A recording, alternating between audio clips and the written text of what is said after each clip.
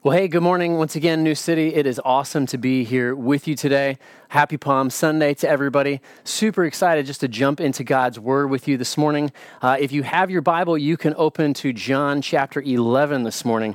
John chapter 11 is such an incredibly important passage, and not only does it fit the circumstances of us looking forward to and anticipating Good Friday and Easter, but it certainly reminds us of so many truths about who Jesus is and what he has done that apply to our lives even now. The reality is just of life-changing importance. So this morning, as we're in John chapter 11, we actually learn a ton about Jesus as Jesus is grieving when a dear friend of his, a man named Lazarus, dies. And we see really a couple right off the bat super important things about Jesus that we want to dig into this morning. The first is that Jesus grieves with the sisters of Lazarus, and he even becomes angry at death. It's such an encouragement to me just to remember, we can do the same, that it's okay to not be okay when difficult and painful and hurtful things take place. But even more than that, to be able to remember that in this story and in our own story, that Jesus didn't just leave it there. While he grieved with those who were grieving, he made a way. He brought answers. He brought hope because he's the only one who could. And I love that. So as we go through John 11 this morning, it's a really long passage, the whole of John chapter 11. And so we're going to kind of take it in 4 bite-sized chunks this morning. So if you've got your notes or you're taking notes this morning, 4 basic applications from God's Word this morning in John chapter 11 that really answer for us the question, how does Jesus help?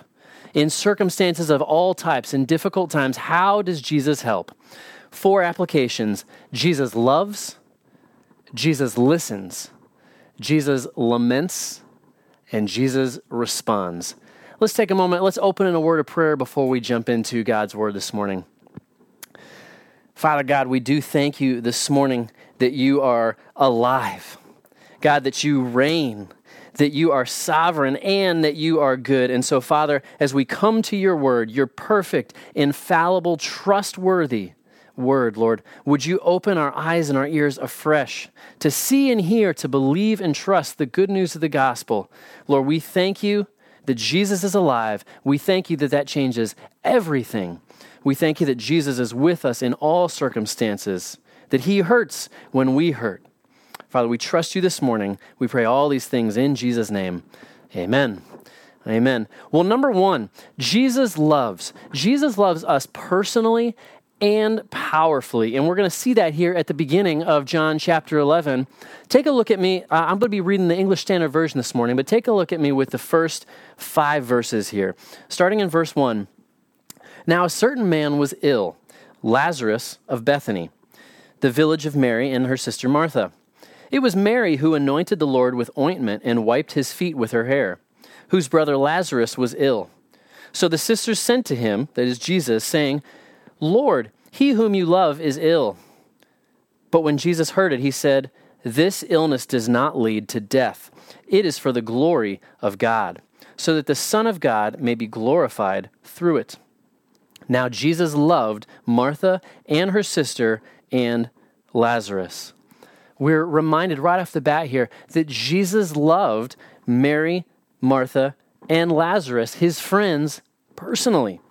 This is driven home by the fact that it actually says it twice here, just in this opening portion of the story. And John uses 2 words here in Greek to express that love. He uses both the word phileo, the friendship, the city of Philadelphia of brotherly love, as well as agape, the self-sacrificial love, that Jesus loves them in both of these ways. We're reminded that there's already been a friendship here. It was Mary who is going to anoint Jesus just a few days later, right before the very first Palm Sunday, which is recorded both in John chapter 12 as well as in Luke chapter 10. Jesus loves his people. It is so simple, but it's so profoundly important. We teach our kids, Jesus loves me, this I know, for the Bible tells me so. We've got to remember that truth and remember that if you are in Christ, Jesus loves you. Believer, Jesus loves you. And if you have not met Jesus personally yet, he longs to have, desires to have loving relationship with you. The door is always open. I love that the message, though, from Mary and Martha here, it's short, it's sweet, it's to the point, because that's the way you can talk to somebody that you know loves you and cares about you. So they tell Jesus their problem. They just simply believe that Jesus is going to take care of it. Yeah, that's what prayer is on its simplest form. You talk to God, and he listens, and he answers better than we can even try and come up with ourselves. There's a promise there. Remember, God cannot and God will not forsake his people that he loves. Jesus loves you personally. But he's also powerful. If we continue on to John chapter 11, verse 6, very short but super important. So, when he had heard that Lazarus was ill, he stayed 2 days longer in the place where he was. So Jesus loves them, and yet he waits 2 more days before he comes. You may hear that or read that and go, what? How does that make any sense? You know, as I said last week when hearing about the woman who, the father whose daughter had died and needing that same response from Jesus, Jesus delayed there as well. You know, if you think in our own modern terms, this would be malpractice. Again, if you went to the emergency room and the doctor phoned in and said, listen, I understand this is a life and death situation. I'll be there in a couple of days. You can imagine the chaos. Guys, let's understand that there will be times when you will be tempted to believe that both parts of God's character are not true, meaning that God loves and that he's in control.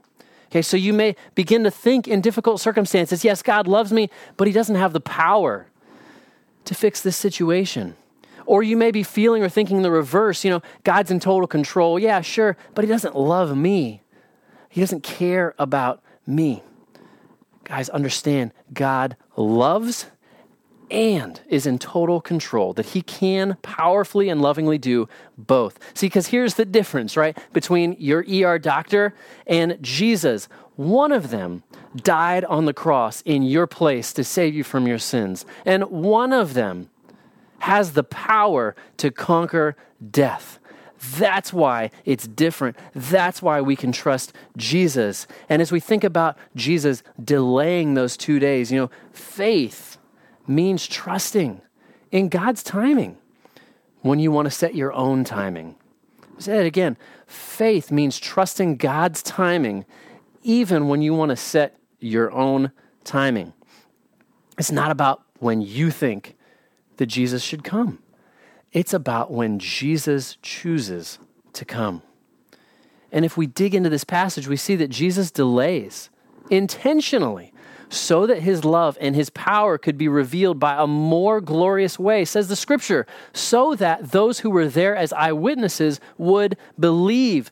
One of the things that we can see that Jesus is doing is he wants to make it 100% clear here that there is no medical explanation other than that the Son of God is going to do a miracle to save Lazarus from the dead.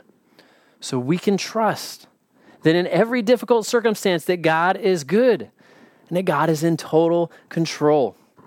You know, before we leave this passage, I just want to make one other observation about Jesus' love, and that is that Jesus also loves here in this story his disciples, and he is patient with them. If we continue to read on between verse 7 and 16, we really get 2 basic facts about the original 12 disciples or followers of Jesus. The first is the disciples are more and more living in fear. You may be tempted to judge them and go, come on, guys, Jesus is right there. But remember that the crucifixion of the Son of God is less than 2 weeks away in this story. So don't judge them too harsh. But secondly, they don't understand yet. Even though they see Jesus, even though they hear Jesus, they don't fully understand that Jesus is going to bring Lazarus back from the dead. In verse 11, Jesus says, Lazarus has fallen asleep, but I go to awaken him. And the disciples misunderstand him, and they think he means literal sleep. So he says plainly to them, guys, the man is dead, but I want you to see what I'm going to do. He says, for your sake, I'm glad I'm not there, so that you can believe. At New City, we exist to glorify God by being and making disciples of Jesus Christ. And disciple is a Bible word that just simply means follower, a follower of Jesus. And guys, as followers or disciples of Jesus, let's choose afresh today to live by faith rather than by fear because of the love and the goodness of Jesus. And let's live remembering. Today, let's remember and live our lives in such a way that says, I understand that the foundation of my life and all things is built upon the fact that Jesus has conquered already my worst enemies, the enemies of sin and death. So disciples, fellow disciples, New City, Jesus loves us personally and powerfully. Number 2, let's take a look at number 2. Jesus listens. The scripture tells us here Jesus listens to us and gives us true words of hope. I'm going to read now. This is verses 20 through 27 as we continue in the story. Scripture says this. So when Martha heard that Jesus was coming, she went and met him. But Mary remained seated in the house. Martha said to Jesus, Lord, if you had been here, my brother would not have died. But even now I know that whatever you ask from God, God will give you. Jesus said to her, your brother will rise again. Martha said to him, I know that he will rise again in the resurrection on the last day. Jesus said to her, I am the resurrection and the life. Whoever believes in me, though he die, yet shall he live. And everyone who lives and believes in me shall never die. Do you believe this? She said to him. Yes, Lord. I believe that you are the Christ, the Son of God, who is coming into the world. First, Jesus listens. He listens to Mary and Martha. And she says to him, Jesus, where were you? Where were you? And Mary is so upset she won't even come and talk to him yet. Have you ever been there? Have you ever been in a place where you genuinely thought, Jesus, where were you in this situation? Where were you when this happened to my business or my income? Where were you when these things happened in my family? Where were you when my health fell apart? Where were you when this person died? I just want to remind you, first of all, if you have cried out to Jesus, understand that he is listening. I want you to know Jesus is always listening to you. But you also see how God is working in this situation and speaking to Mary and Martha. See, Martha, first of all, is struggling a little bit with a little bit of kind of a vending machine Christianity almost. Just like the woman last week who came up from behind and touched the outer edge of Jesus' garment, but then wanted to leave quickly. The idea being sort of you put a coin in, you press the button, and you get your Doritos out of the bottom and you can walk away. Jesus, or these people just want Jesus to fix their immediate problem. They don't realize that Jesus is offering eternity and relationship with him. They just want an immediate problem fixed. So she hasn't fully grasped until this conversation who Jesus really is and what he's come to do. She says, I know Lazarus will rise again on the last day, but Jesus wants us to understand that he can fix not only the immediate problems, but he can fix eternal problems. So Jesus listens, and then Jesus gives words of hope. Jesus amazingly is going to do both things here. He's going to raise Lazarus from the dead immediately, and Jesus will raise him eternally. And so Jesus says, I am the resurrection and the life. Meaning by his Holy Spirit, he's going to regenerate people who are spiritually dead on their own and separated from God the Father because of their sin and bring new life. John 5:24 says, whoever hears my word and believes him who sent me has eternal life. He does not come into judgment, but has passed from death to life. 1 Peter 1:23 says, since you have been born again, not of perishable seed, but of imperishable, through the living and abiding word of God. And so even as Jesus speaks, Martha responds to Jesus' words in faith and says, I believe you are the Christ. I believe you are the Son of God. We've got to remember, guys, that Jesus listens. When we are struggling, Jesus listens and he gives us the true word of hope. Number 3, Jesus laments. Jesus laments with us in our pain and rages for us against death. Let me say that again. Jesus laments with us in our pain and rages for us against death. Take a look at verses 32 through 36 now of this passage. Now when Mary came to where Jesus was and saw him, she fell at his feet, saying to him, "Lord, if you had been here, my brother would not have died." When Jesus saw her weeping, and the Jews who had come with her also weeping, he was deeply moved in his spirit and greatly troubled. And he said, "Where have you laid him?" They said to him, "Lord, come and see."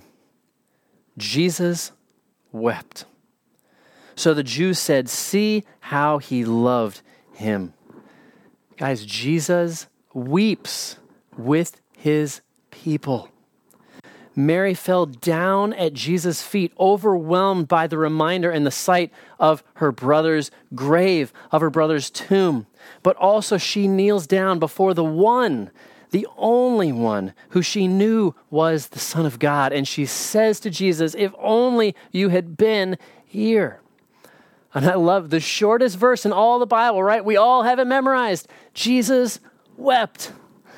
Jesus saw the grief of these two people that he loved, and he knew that they had been overwhelmed by death. He loved Lazarus who had died.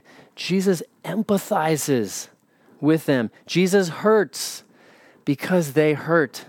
Jesus hurts when you hurt. Jesus wept when he saw his unbelieving people, the Jews, weeping also. Matthew chapter 9 says, when he saw the multitude, he was moved with compassion for them because they were like sheep without a shepherd. A little bit later, Luke chapter 19, Jesus is going to weep for the whole city of Jerusalem because he knows that they will ultimately reject him. This scene is the creator of the world grieving the loss of his creation.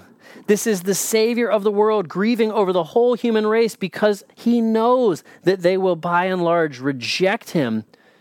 And that moment is only a couple weeks away, that moment of the crucifixion of Jesus. People of God, couple of things to take away here. First of all, it is okay to not be okay. The Psalms guide us in what it looks like to lament and to grieve when very real and difficult circumstances happen in our lives. Psalm 6, I am weary with all my moaning. Every night I flood my bed with tears. Psalm 10, why, O Lord, do you stand far away? Why do you hide yourself in times of trouble? Psalm 88, maybe the darkest psalm in all of Scripture that I'll actually be preaching on in just a couple weeks to continue to speak to this question in our lives. Psalm 88 says, you have caused my friend to shun me, and darkness has become my only companion. Psalm 22, my God, why have you forsaken me? But remember, there's more here. Not only does Jesus weep with those who weep, Jesus was enraged at sin and death. In verse 33 and again in verse 38, it says he was deeply moved in his spirit and greatly troubled. The Greek words behind that are so important to understand. And there's an essay that was written by a theologian named B.B. Warfield back in 1912 called The Emotional Life of Our Lord. And basically what he sought to do was just look at every place in all of the New Testament that Jesus shows emotions. This has been such a powerful essay in my life that's just helped me understand myself, how I can use emotion to glorify God, but also just who Jesus is and the ways that he cares for me, that he cares for his people, that he cares for his church. So B.B. Warfield here on this specific passage, he says this, what John tells us is that Jesus approached the grave of Lazarus in a state not of uncontrollable grief, but of irrepressible anger. What's he mean? He did respond to the spectacle of human sorrow with quiet, sympathetic tears. Jesus wept. But the emotion which tore his breast and clamored for utterance was just rage. Jesus hated sin. Jesus hated death. And seeing his friend that he loved taken by death made him rage. And yet in his anger, he didn't sin. Now, what do we do? How do we respond to God's word here? I want to just remind us of a couple things, guys. First of all, we can and we must weep with those who are weeping. We've got to grieve with those who are grieving. But we don't grieve as those who have no hope, says 1 Thessalonians chapter 4, verse 13. And further, Ephesians 4:26 says, be angry, and yet do not sin. We don't have to have all the answers, guys. We don't, because we know the one who does, who has every single answer, who loves us, who grieves with us, who is angry for us, and yet who is in total control. We can trust that the Son of God, who raged at death, did not leave us to simply weep in our pain. Which brings us to number 4. Jesus responds. Jesus responds to our need by bringing us from death to life. Look once more at the scripture. This is John chapter 11, starting in verse 37 through 44. Some of them said, could not he who opened the eyes of the blind man also have kept this man from dying? Then Jesus, deeply moved again, came to the tomb. It was a cave, and a stone lay against it. Jesus said, take away the stone. Martha, the sister of the dead man, said to him, Lord, by this time there will be an odor, for he has been dead 4 days. Jesus said to her, did I not tell you that if you believed, you would see the glory of God? So they took away the stone, and Jesus lifted up his eyes and said, Father, I thank you that you have heard me.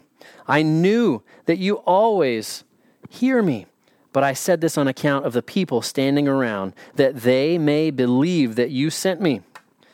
When he had said these things, he cried out with a loud voice, Lazarus, come out. The man who had died came out, his hands and feet bound with linen strips and his face wrapped with a cloth. Jesus said to them, unbind him and let him go. Jesus resurrected Lazarus from the dead. Jesus didn't weep, guys, because there was nothing that he could do. He was the only one who could do anything for Lazarus, and Jesus responded to that need. He removes the stone that had been settled there for 4 days. He cried out so that all those who could hear his voice would believe. Martha, it's interesting. Martha throws this crazy comment in. Martha still is showing her lack of trust when she actually objects to what Jesus is doing. You know, hey, Jesus, he's going to stink. He's going to smell bad. What an odd detail for Scripture to include until we recognize here what's going on. She is concerned with such an absurdly small thing rather than focusing on the greatness of what Jesus is about to do. Guys, there are not enough toilet paper rolls to gather. There are not enough groceries to go out and buy. There are not enough paper bills to pile up that can in any way overcome the situations that we face. Don't live in fear over little things when you can focus on what God in his power has already done in the resurrection. Jesus' resurrection here. Jesus' resurrection makes a way for our resurrection. This is what we celebrate on Good Friday, Jesus' death, and Easter, the resurrection of Jesus, that what he has done leads us forward that we might follow him in it.